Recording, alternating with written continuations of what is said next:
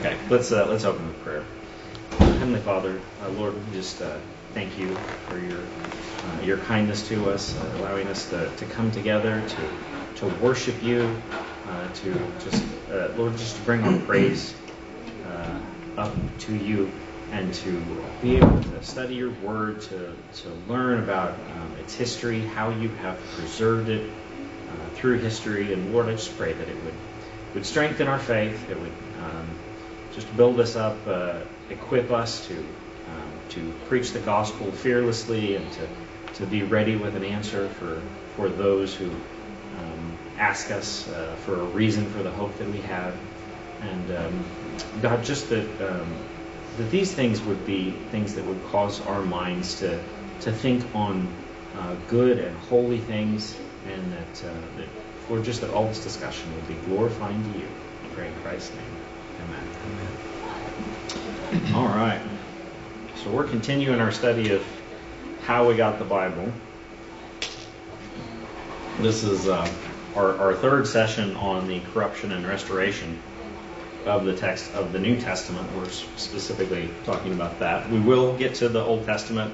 It'll be shorter, which maybe you're happy about that, maybe you're not, but we will spend some time on that, but not this morning. And I certainly, as I prepare, I more and more realize that like a lot of Sunday school classes I teach, it's really helpful if you just get everyone in order. And I know not everybody's always able to do that. So I hope things don't go over people's heads if they've missed any too badly. And please go online and fill in the back stuff to help you understand what we're talking about. So let's see here. So we have talked about, we're still on the historical section. We've talked about the copying of the Bible, and we've started talking about the corruption and the restoration of the text of the Bible. And we've pretty well covered the corruption. And just to do a little bit of review, we've talked about the number of variants we have in manuscripts.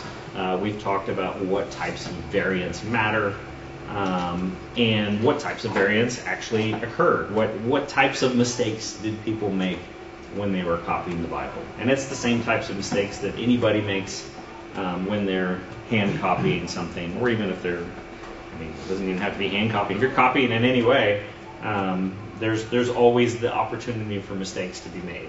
So we looked through a bunch of those things. So we're going to try to dive into the idea of reconstructing the text this morning. I know we looked at this last time,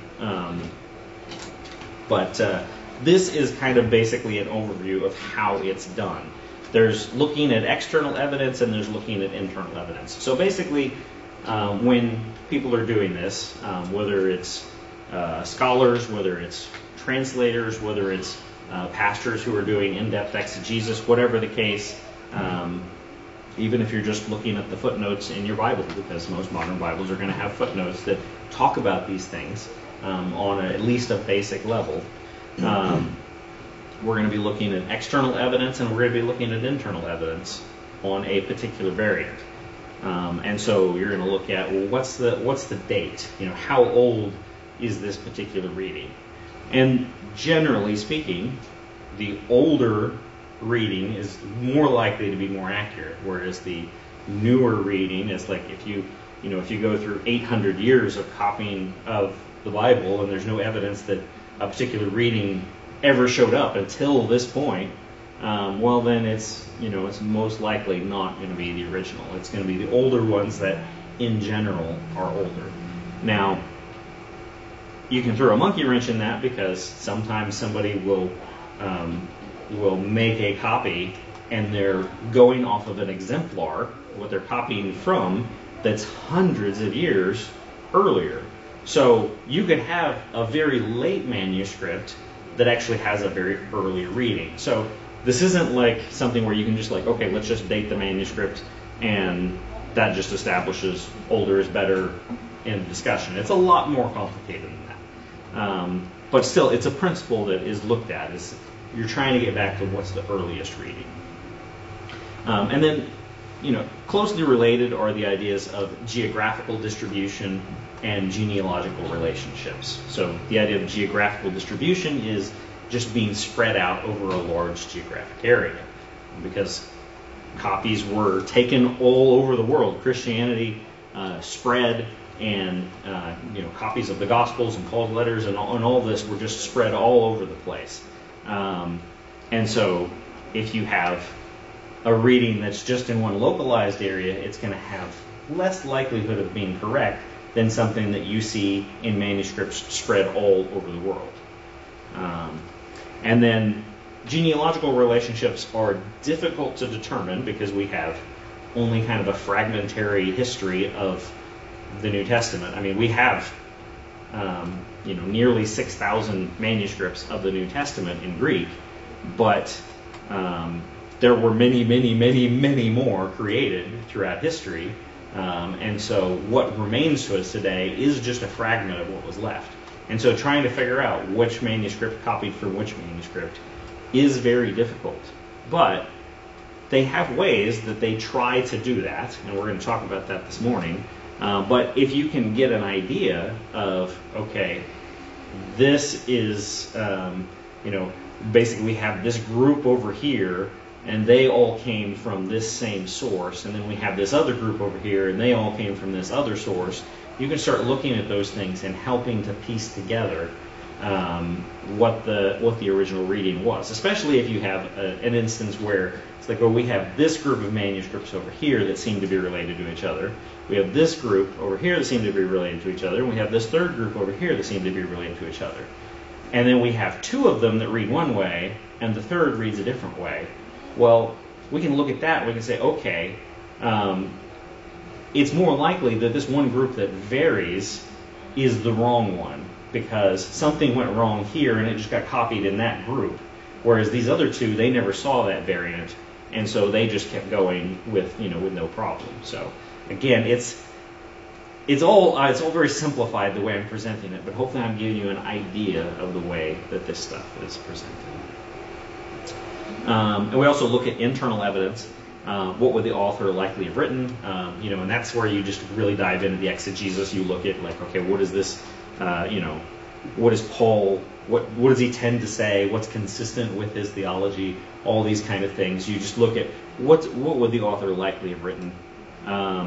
You look at what would a scribe likely have changed, where you just try to figure out. It's like, okay, if I have reading A and I have reading B, then I say, okay,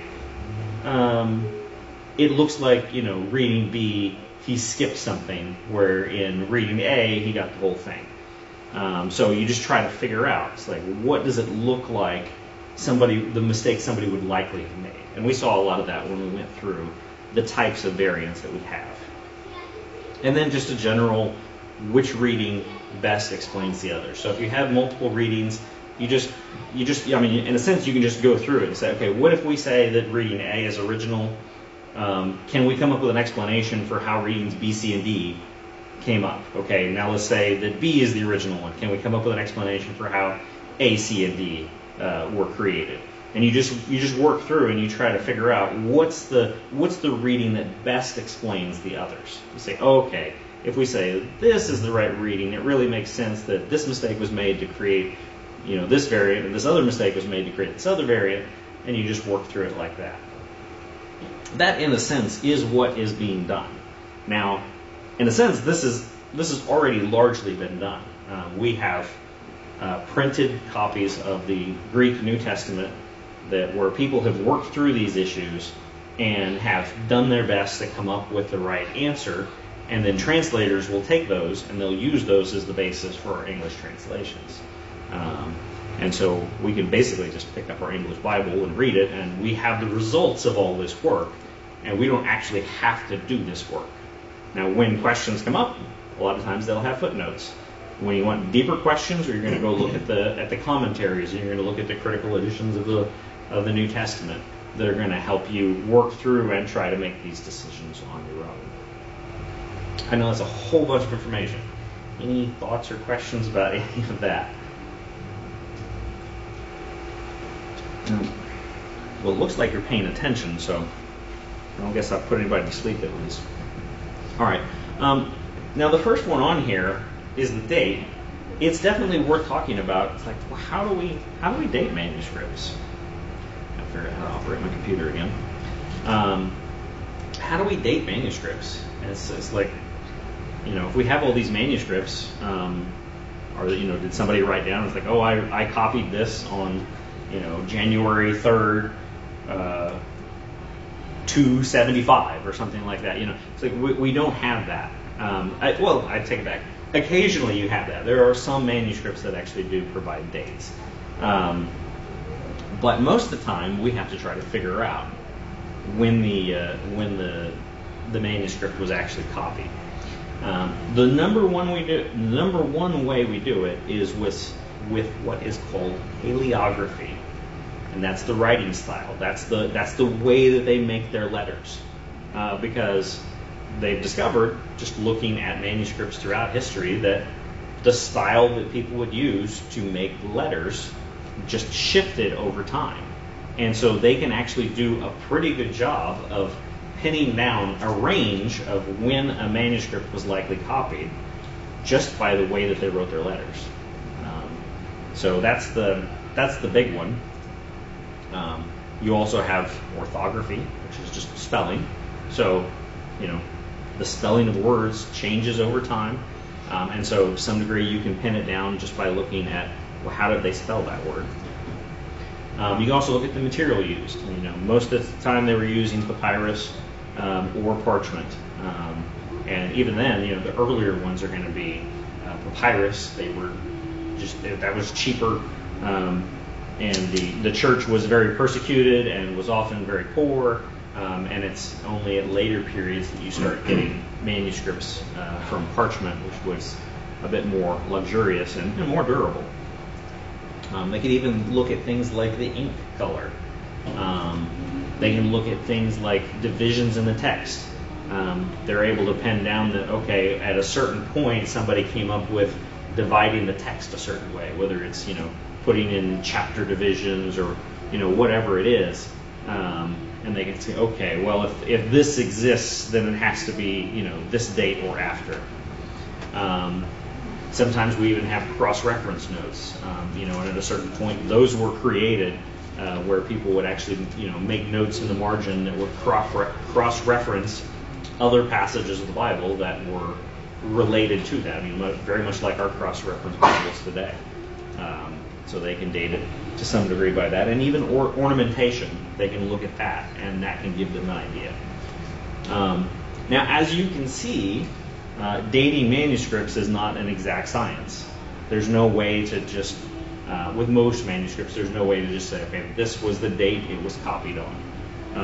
All they can really do is just come up with a date range, but they're fairly confident that they can do that in most cases.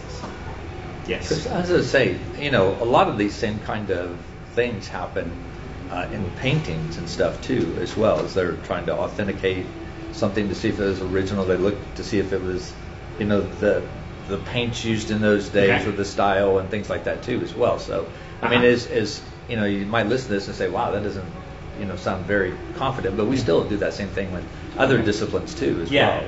Yeah, and I have no idea. I don't know anything about the history of painting, so that is fascinating. But yeah, this is the type of thing that it's like we live in the day when there's all sorts of like forensic, it's very popular to look at like can we reconstruct what happened historically based on all these little odd lines of evidence. And so, like, in various disciplines, they've just come up with, like, okay, here's the things that are indicators. So, yeah, even though this might look a little shaky, it's like this is stuff we do all the time in all sorts of disciplines. Scholars, whether they believe, this is something that's just agreed upon, whether we're talking about people who believe that the Bible is the Word of God or people who think that it's all just a bunch of hooey. They're all going to agree with this is a very reliable method for coming up with the dates of manuscripts. Yeah, I'd say that paleography is very well documented. Also, Mhm. like that's one of the advantages being with the Greek language at least. Mhm. The Old Testament would be a different story, but Mhm. with the Greek language, every geography had its own font styles, had its own lettering and Mhm. typesets, and they're just so clearly documented Mhm. that it's not hard to really Yeah. trace those things back with a lot of reliability. Yeah, and we have tons of documents in Greek that are not biblical documents. You know, Yeah. and obviously lots of ancient literature, philosophy. You know, even just like tax records and legal documents, and you know, a lot of that type of stuff is is going to have the dates and stuff on it. But so I mean, we've got tons of manuscripts to compare and say, okay, during this period they were writing this way. So yeah, it still can't pin you down like exact, but it can usually pin you down to within half a century. So, all right. So let's talk about textual criticism in antiquity. A lot of times people think of textual criticism as something that only happens in our modern day, where we're looking at all these manuscripts and trying to figure out what's the right reading. But in fact, textual criticism is a very old science. One thing that's fascinating is that the Iliad and the Odyssey by Homer, they were doing textual criticism on that before the New Testament was written. There were people that were looking at these things and they realized it's like, hey, we've got variances between our copies of the Iliad, and they were like looking at it and trying to figure out. It's like, okay, what's more likely what Homer wrote? They were doing that, before the New Testament was even written. But of course, people did that with the New Testament. Who knows how much they did it? Probably a lot. But we have a handful of just explicit examples that have survived to this day of early Christians doing this. So let's look at just a few examples. We have Origen, who lived from around 185 to 254. One thing I'll note here, this is completely unrelated, but you should always remember that Origen is a 3rd century writer, not a 2nd century writer. Because I've, in multiple instances, heard people try to say, well, he's a 2nd century writer. It's like, see, he was born in the 2nd century, 185. It's like, okay, well, how old was he in the 2nd century? He probably wasn't doing any writing when he was 15 years old. So, anyway, it's just fascinating to see people, like, if Origen makes a point that they want to push back nice and early, they'll try to say that he was 2nd century, but he's actually 3rd century. But anyway, we see Origen did a whole lot of work in terms of looking at textual variants. He's actually famous for creating something called the Hexapla, where he puts in parallel, and this is Old Testament, but he basically makes a parallel Bible with Hebrew and various versions of the Greek, and I think he has basically 6 versions of the Old Testament that he just does in parallel so that he can compare it. So he did a lot of this work. There's a quote here that can be shocking, but really shouldn't be. He says, the differences among the manuscripts of the Gospels have become great, either through the negligence of some copyists or through the perverse audacity of others.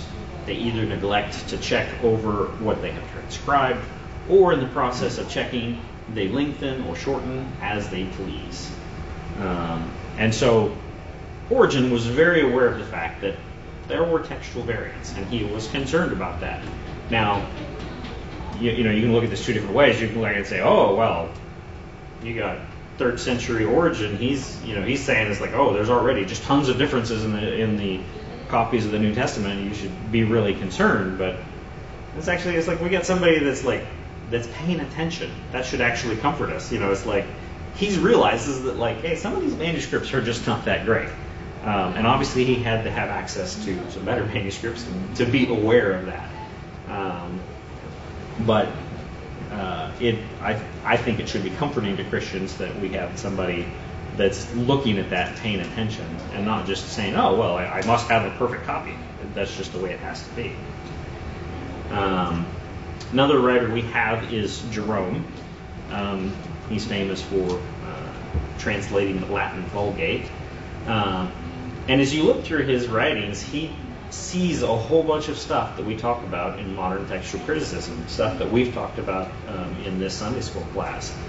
He talks about confusion of similar letters. He talks about confusion of abbreviations, accidental skipping or repeating as people are copying stuff, the transposition of letters.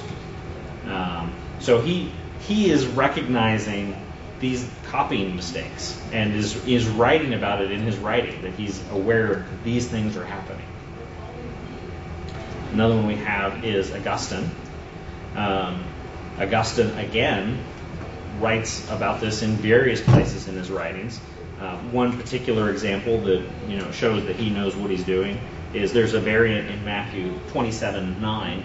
It's similar to the one we looked at in Mark, where there's an attribution to an Old Testament reference that if you don't look at it closely, it can appear that it's wrong, because Matthew is actually quoting two different prophets, and he puts Jeremiah as the author, even though Jeremiah isn't the person that has the first part of the quote.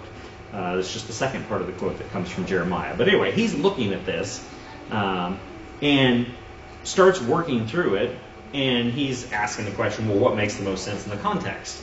It's like, does it make sense for Matthew to say that it's Jeremiah based on the quote that's here? So he considers that question.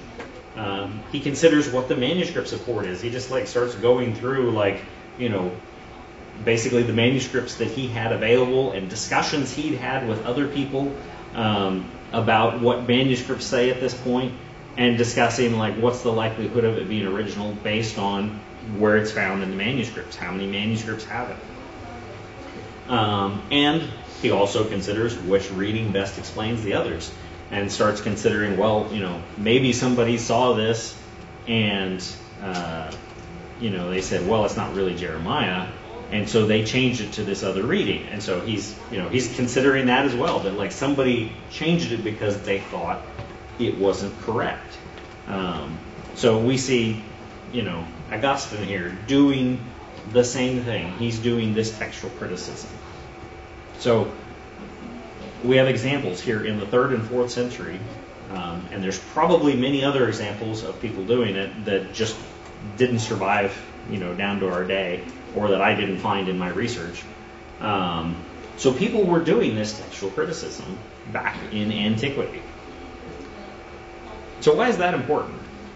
Why is it important that we establish that textual criticism was being done in antiquity? I mean, it's okay, yeah, it's nice they were doing textual criticism in antiquity. Well, I'm gonna provide another Bart Ehrman quote. I hope you guys aren't getting sick of him, but he is kind of the champion of the let's get rid of any belief in the inspiration and inerrancy of the Bible. This is from Bart Ehrman's introduction, where he's kind of telling his own personal story.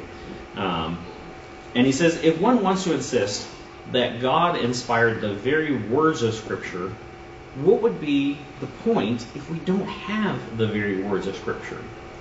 This became a problem for my view of inspiration, for I came to realize that it would have been no more difficult for God to preserve the words of Scripture than it would have been for Him to inspire them in the first place. The fact that we don't have the words surely must show, I reason, that He did not preserve them for us. And if He didn't perform that miracle, there seemed to be no reason to think that He performed the earlier miracle of inspiring those words. So Bart Ehrman, he's looking at these textual variants. He's looking at the fact that it can be very difficult to try to come up with the original reading. And he's like, well, doesn't that just destroy the doctrine of inspiration? I mean, if we don't have the words of the New Testament, then what difference does it make if God inspired them? What do we think about that? Anybody have any response to that? Does that sound persuasive?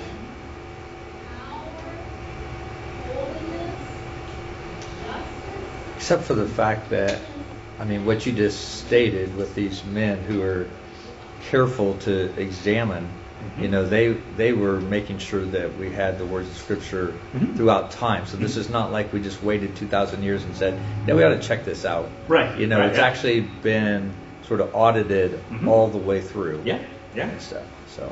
Well, one thing that I find interesting. Let's move on to the next slide here. This is a theological question. Now, there's no question Bart Ehrman is a scholar. I know I spend a lot of time speaking poorly of Bart Ehrman. He knows textual criticism very well. He's very accomplished and able to get into the weeds and do textual criticism far better than I could ever do. But this isn't really a textual criticism question. This is a theological question. He's asking the question about, like, well, what does this mean for inspiration? And he asks the question, you know, basically, could God have done X, right? And do we have unbelievers who raise that type of question? And I don't want to seem like I'm ignoring what you said, but I'm gonna come back to what you said. So, I mean, we see that, right? Like with the problem of evil. It's like, oh well, you know, couldn't God have, you know, made a world where evil didn't exist, or all sorts of things where it's like, oh well, it would make more sense if God did this instead of that.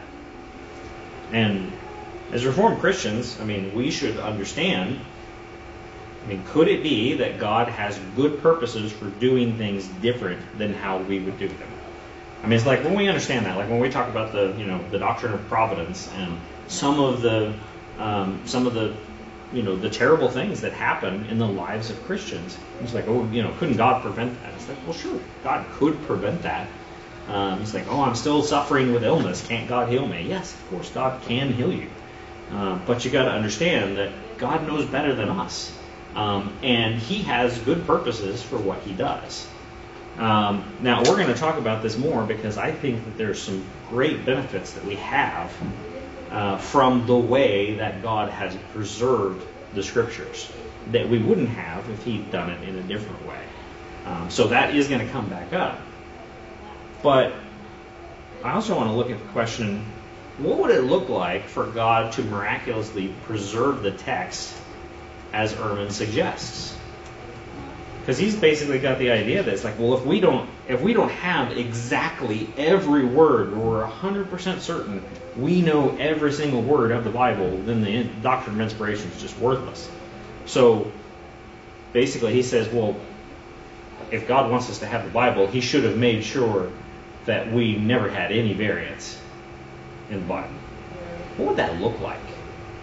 I mean, just think about that. How could that even happen?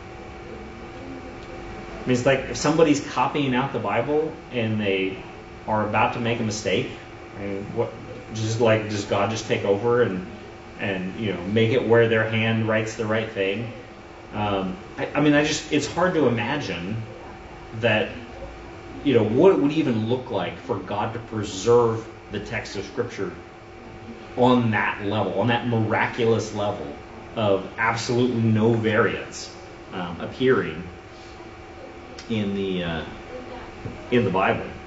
But to be the devil's advocate, if we had that, then people would say this can't be true because there would have been differences. You know, if you look at all these copies and all that stuff, so, you know, they would have used that. You know, so I appreciate what he's saying. I mean, it almost sounds like he's not going to believe it unless God sends him an email with the text and said, hey, this is what I said. Right. You know, but he needs photocopies of the autographs. Right, exactly. But you know, I mean, even if we had the originals, you would say, well, you can't trust that the originals were real. Someone doctored them. Yeah. I mean, like, there's always an excuse. There's always an excuse. And it would look pretty suspicious if every copy of the Bible we had was just absolutely identical. It's like, how did you pull that off?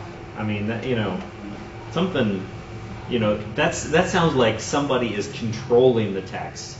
You know, it's like, hey, what secret organization is controlling the text to make it say what you want it to say? There's all sorts of things that come up, but I mean, it's just like, it would be very hard to even imagine this happening. But then to go back to what you were saying and to what we were looking at, did the early Christians see a conflict between copyist errors and inspiration? No. I mean, they weren't. From everything we can tell, it's like they were fully aware. I mean, especially the ones that were really doing the study, they were fully aware that copyist errors happen. I mean, it's like everybody knew that. That was the way books were written. Which actually kind of gets to my second point. Would anyone think this way before the 20th century? Would anybody have a problem with copyist errors and say, oh, well, that means inspiration can't be true?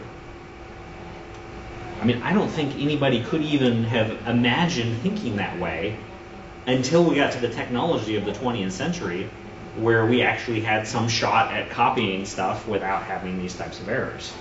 And as Chase and I were talking the other day, even there, it's like, even when you're copying and pasting on a computer, you can still wind up with copying errors. So it's like, I mean, we're still just not completely free from that. The reality is that Bart Ehrman has a 20th, 21st century view of copying that he's imposing back on the Bible. Just nobody thought this way prior to that we could have word for word exact copies. Everybody just realized if a book is written, copies are made, sometimes you're going to get copyist errors. Nobody ever said, oh, wow, just that throws out the doctrine of inspiration. Now, there is another group that does kind of think this way. It's King James only people.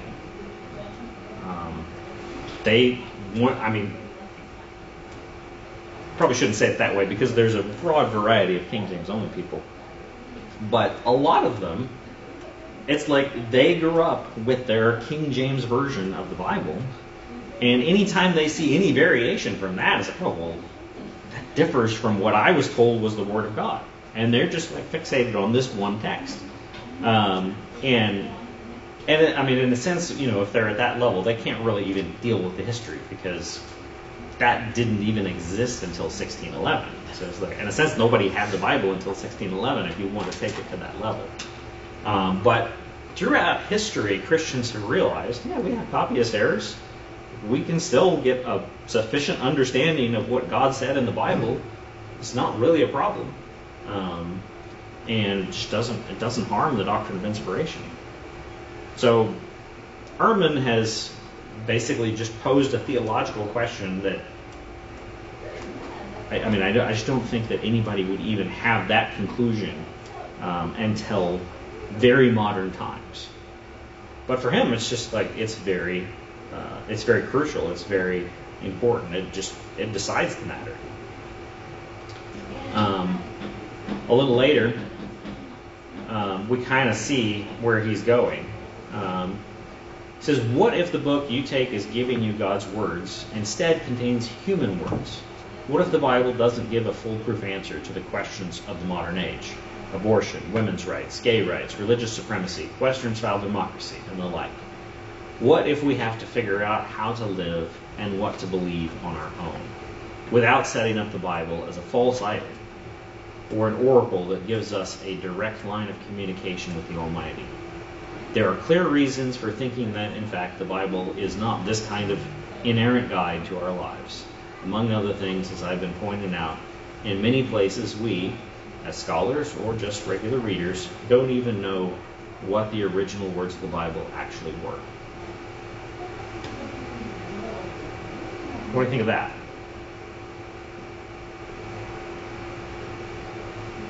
You see some of what Ehrman is concerned with?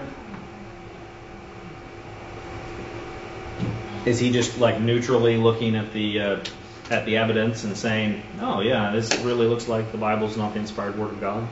Well, it's hard with the quote because you don't have the context, but it looks like he's raising a what if, and then he takes that what if and makes that a premise, a fact that then he draws his conclusion from, and it's like, well, you didn't even prove your what if. Right. Yeah. You just, the idea is that the book will prove the point.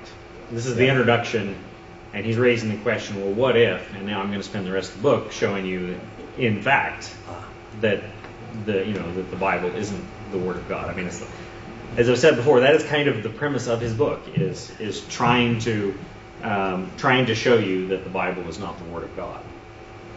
But I mean, it actually, in a sense, it is a legitimate question. What if the book? What if it does just contain human words?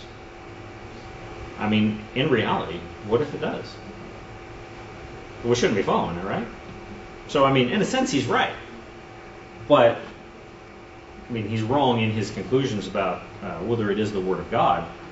But we see that, like, his concern is he's looking at modern day problems. And he says, I don't really like what the Bible says about modern day problems. And I don't like the fact that people are going to the Bible to try to establish what we should think about, abortion, about women's rights, about all these other things. I want you to, just come up with an answer on your own. Don't look to Revelation for that. That's his goal. As I've said before, he's definitely not an unbiased person in the way he presents his material, which is, I mean, in a sense, it's fine. But a lot of people say, oh, well, he's a scholar. He's just presenting the facts and he's unbiased. I mean, obviously, I'm presenting this material definitely from the Christian perspective and hopefully persuading people that we can trust the Bible. But I'm trying to give you all the information. Whereas I think Bart Ehrman is more on the side of, I'm going to give you the information that I think is persuasive and downplay any information that I think might go against my position. So I think he has in a sense, a legitimate question, but I think it shows where he's coming from. Any questions or thoughts on that, given what we've already said? Does he consider himself a Christian? Okay. I didn't know, there's those branches of the church that basically say, well, the Bible it's good, we can read it, but it's just like anything else. And they form their own social agendas, and they have the facade of Christianity where they worship and they keep the culture of Christianity, but they redefine it as they desire to. Yeah. That's where he seems to be coming from, in the way that he presents himself. Yeah, he's had a journey from being somebody who professed to be a Christian and then moving toward liberalism. And last I heard, he described himself as a happy agnostic. So kind of a strange phrase, but that's apparently his phrase. But he in no way associates himself with being a Christian at this point in history. But I mean, he went to Moody, he went to Wheaton, and then he went to Princeton, and I think for a while was like a liberal Baptist pastor. So interesting fellow. But right now he's definitely trying really hard to give lots of ammunition to people who want to attack the Bible. So let's talk about not just antiquity, but let's move on to the age of print. Big things happened in the 15th century. Printing press around 1450, we've mentioned that. So that's obviously going to make a big difference. You don't have to hand copy the Bible anymore. Fall of Constantinople to the Turks in 1453. Now, that might seem like, what in the world does that have to do with anything? Does anybody have any idea why that might be important for what we're talking about? The Constantinople was the center of the church, especially the Eastern Church, and many of the manuscripts are no longer here because of that fall. Okay, that's true, but also many of the people from Constantinople fled to the West and brought manuscripts with them. And so you have the Latin-speaking church in the West that they've just been going off of the Latin Vulgate, and then all of a sudden you've got people showing up with all these old Greek manuscripts. It's like, oh, wow, here's the Greek Bible. We haven't really been looking at this. And this is the time of the Renaissance. And one of the cries of the Renaissance was to the sources. They wanted to go back. They wanted to read the ancient Roman authors. They wanted to go back and read the ancient Greek authors. They wanted to go back and read things in the original and not look at translations. For the longest time, people had not been at all interested in studying Hebrew. So Hebrew, that's the language of the Jews. we'll just go with our translations of the Old Testament. And at this point, you have people starting to say, wait a second, maybe we ought to be looking at the Hebrew. Maybe we ought to be examining the Hebrew Old Testament. So that was kind of the idea that was gripping Europe at this point, was trying to go back to the sources. And so while you've had some people doing some textual criticism up to this point, it really did kind of kick off a little bit more at this point as people began to make use of the printing press and try to start getting some of this stuff more thoroughly examined.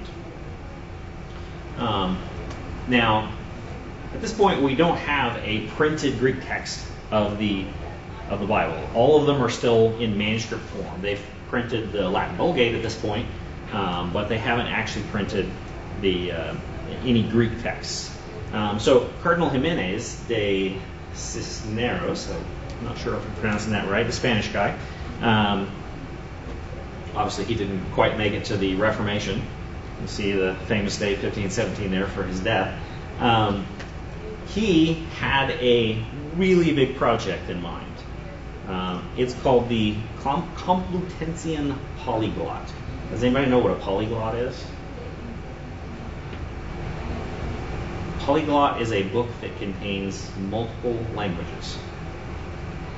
So he had the idea of putting together a big multi-volume scholarly Bible. And it contained, for the New Testament, it contained the Greek, and it contained the Latin, because that was what everybody used, so you could compare them. And it also had like a Greek grammar and dictionary and stuff like that. And for the Old Testament, you had the Hebrew, you had the Greek, you had the Latin.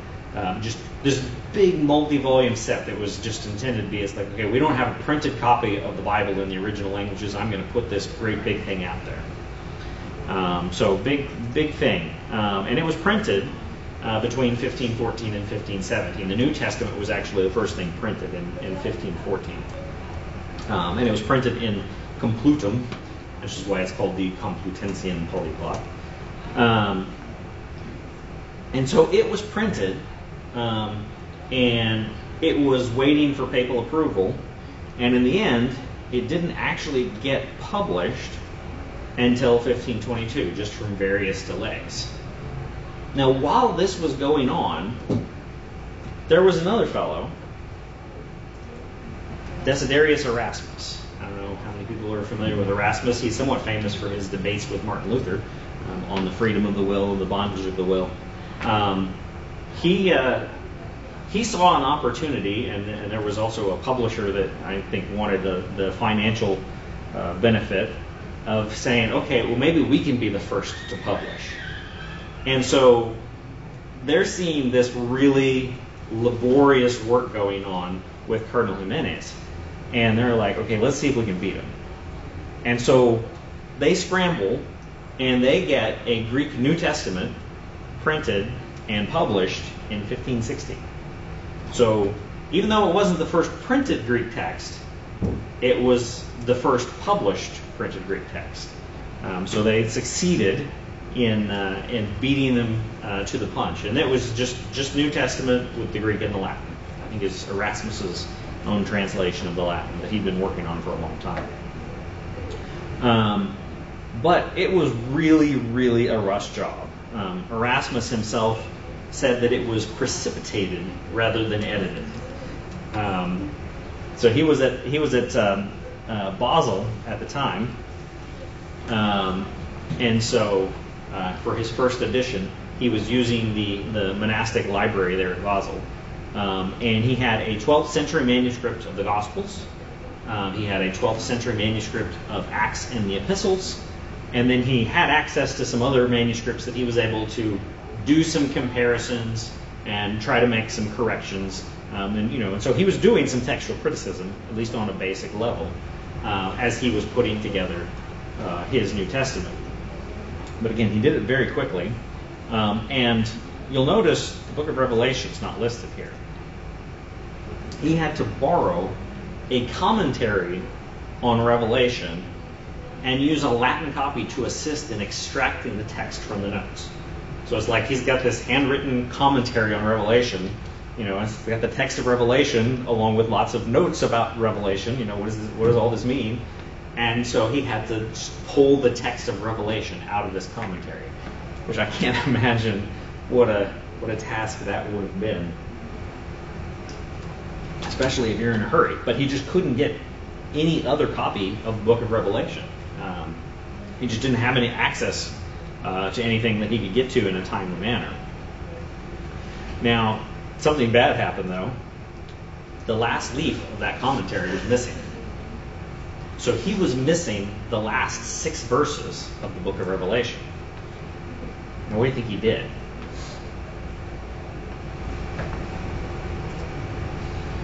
He translated it from the Latin. So the first published Greek text, he didn't even have any actual Greek. He didn't know what the Greek was for the last 6 verses of Revelation. He just okay, well, here's the Latin Vulgate. I'll translate it back to Greek. And he put that in his printed Greek text. So you can see it was a bit of a mess as he tried to put it together. Now, he did various additions and made some corrections, but some of the problems that were created, lasted through his additions and other editions of the New Testament. I always think it's just a fascinating story. One of the things, though, that's really famous from what happened here, and it's a textual variant that's definitely worth talking about. I've got here the ESV and the King James of it. So this is 1 John 5, 7, and 8. In the ESV it says, "For there are 3 that testify, the Spirit, and the water, and the blood, and these 3 agree." The King James has, "For there are 3 that bear record in heaven, the Father, the Word, and the Holy Ghost, and these 3 are one. And there are 3 that bear witness in heaven, the Spirit, and the water, and the blood, and these 3 agree in one." Now, as you can see, you could look at this and it's like, wow, that's like explicit confirmation of the doctrine of the Trinity in the Bible. Now, when Erasmus did his printed Greek text, his copy of 1 John did not have that. So he put basically what we have in the ESV in his Greek text. And this created a bit of a controversy in his day. He printed that, and people were basically saying, well, you're denying the doctrine of the Trinity. You're removing something from the Bible. And so it created a bit of a controversy.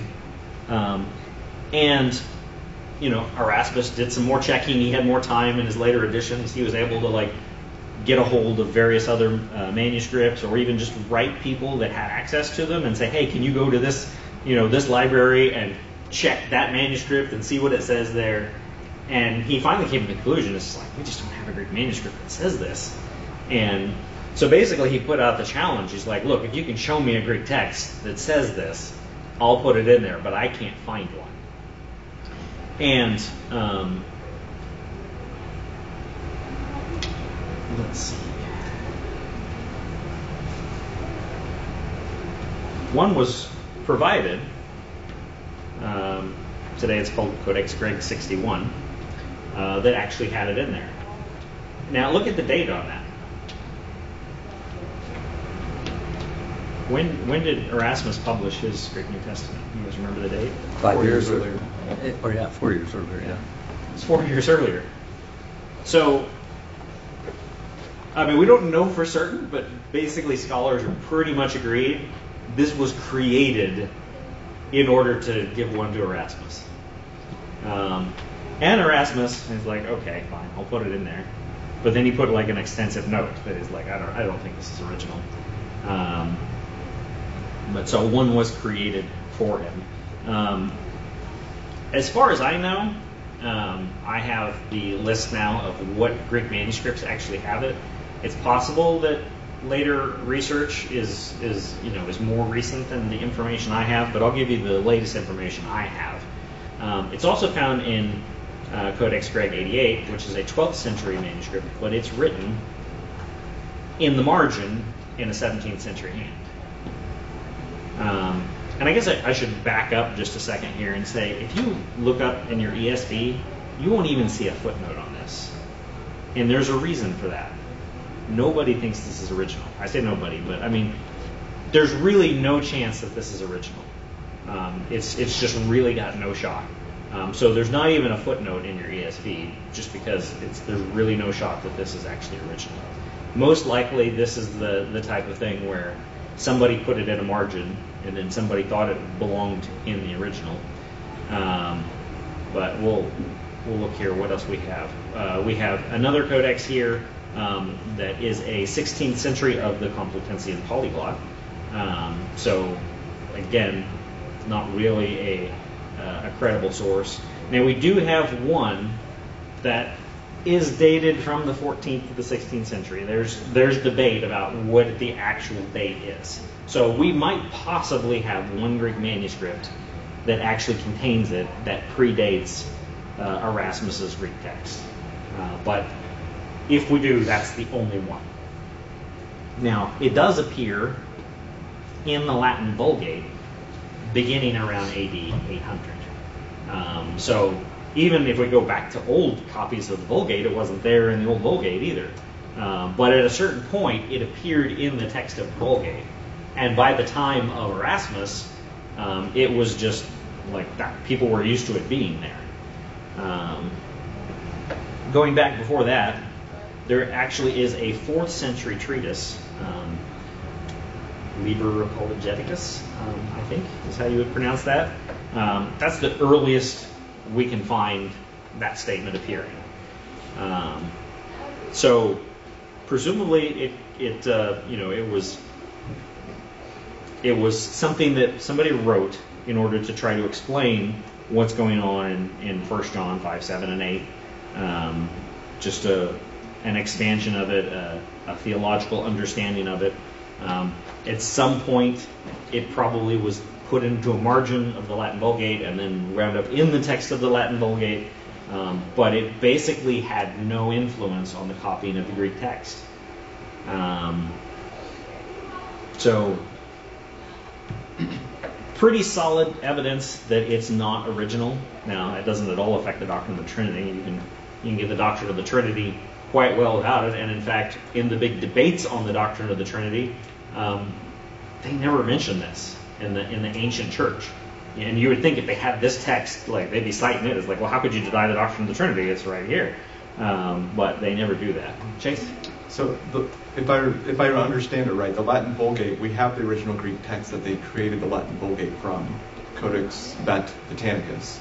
It's a 4th century codex. We do have Codex Vaticanus. I had never that's what I understood they made the Vulgate from, was around that time Jerome was using that possibly as one of those pieces. Okay, I could be wrong on that, but like again, also you have 2 codexes from the 4th century that don't have it. Mm-hmm. Right. That are complete different parts of the world. Mm-hmm. Yeah.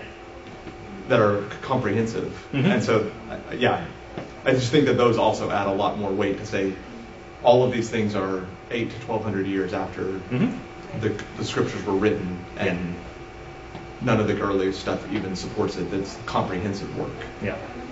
I mean, it really, like, probably the only reason this ever even comes up is because of the fact that Erasmus was basically pressured to put it into his Greek text, which in the end caused the problem of it winding up in the King James.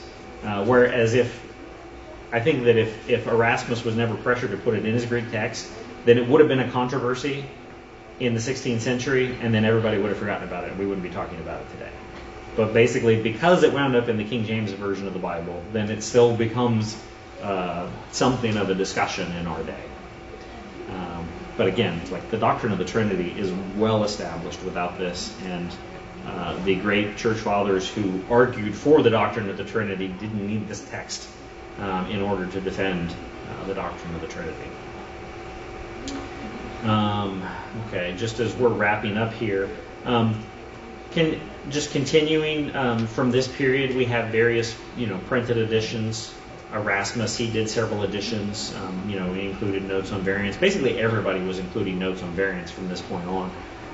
Robert Stephanus He did several editions. Theodore Beza, he did several editions. John Mill did an edition in 1707. These are just a whole bunch of people that just continued this now that we actually had a printing press. And what you also have to remember, it's like it was really hard to get a hold of manuscripts. You know, people had to either travel around to places or they had to write people that were in those places. And so it wasn't really easy to just, well, we should just sit down with all the copies of all the Greek manuscripts and just come up with a comprehensive, edition of the text. It was a slow process that really took centuries as people just began looking at more and more manuscripts and trying to compare them, and developing basically rules and ideas for how to do textual criticism. I mean, I've kind of presented it as it's like, here's kind of our finished product of like, this is the way we do textual criticism, this is the way we try to restore the text. But it was something that, even though we saw in antiquity, people like Augustine and Jerome were doing these things. People have really like systematized it and tried to make it better. And throughout this period, you have that type of thing going on. Now, one of the things that pops up here is Johann Jakob Griebach. I'm not sure how to pronounce that name. But anyway, he lived from 1745 to 1812. And he was the first person to come up with the notion of text types or families. Now, if anybody's ever delved into this topic at all, I'm sure you've heard of this type of stuff.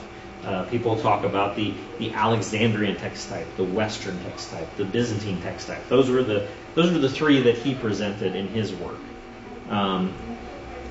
There's been lots of debate about what text types actually exist. There's been, besides those three, there's people have referred to the Syrian, the Neutral, the Caesarean. There's been different debates about what's actually real, what isn't. And it's all a matter of looking at the text and comparing the variants and saying, okay, we have this group of manuscripts here that they seem to agree on, this list of variants. And so you want to put those into a family and say, okay, they have some kind of genealogical relationship in their textual transmission. There's some kind of common source here that just because they have the same mistakes in them. And so they try to group things into different families, and this is done as an aid to try to analyze the different variants and try to figure out, it's like, well, what should be, what's the proper reading and which were just mistakes. And so they use the text types as a tool to help try to do that. Now, I know we're just basically out of time, but I do want to just mention this because it's very related. There's a very new thing. It's called coherence-based genealogical method. This came up just within the last few years, and it's largely because of the advances in computer technology, as people are basically feeding more and more of our textual data into computers and building computer programs to try to analyze it and compare all the manuscripts we have. But basically what it is, I mean, it's fairly complicated and I don't fully understand it myself, but basically what it is, it's using computer algorithms to analyze the relationship between the readings. And so it's basically just using all that computing power to look at the different variants and try to come up with what's the relationship between them, what's likely to be the progression through the years of these variants popping up. It's still very new. It's something that they haven't even actually been able to get done for all of the New Testament yet. They've just done portions of the New Testament. But it definitely is a different approach than the family approach. It's trying to accomplish the same thing, but it's basically trying to use a computer to do it instead.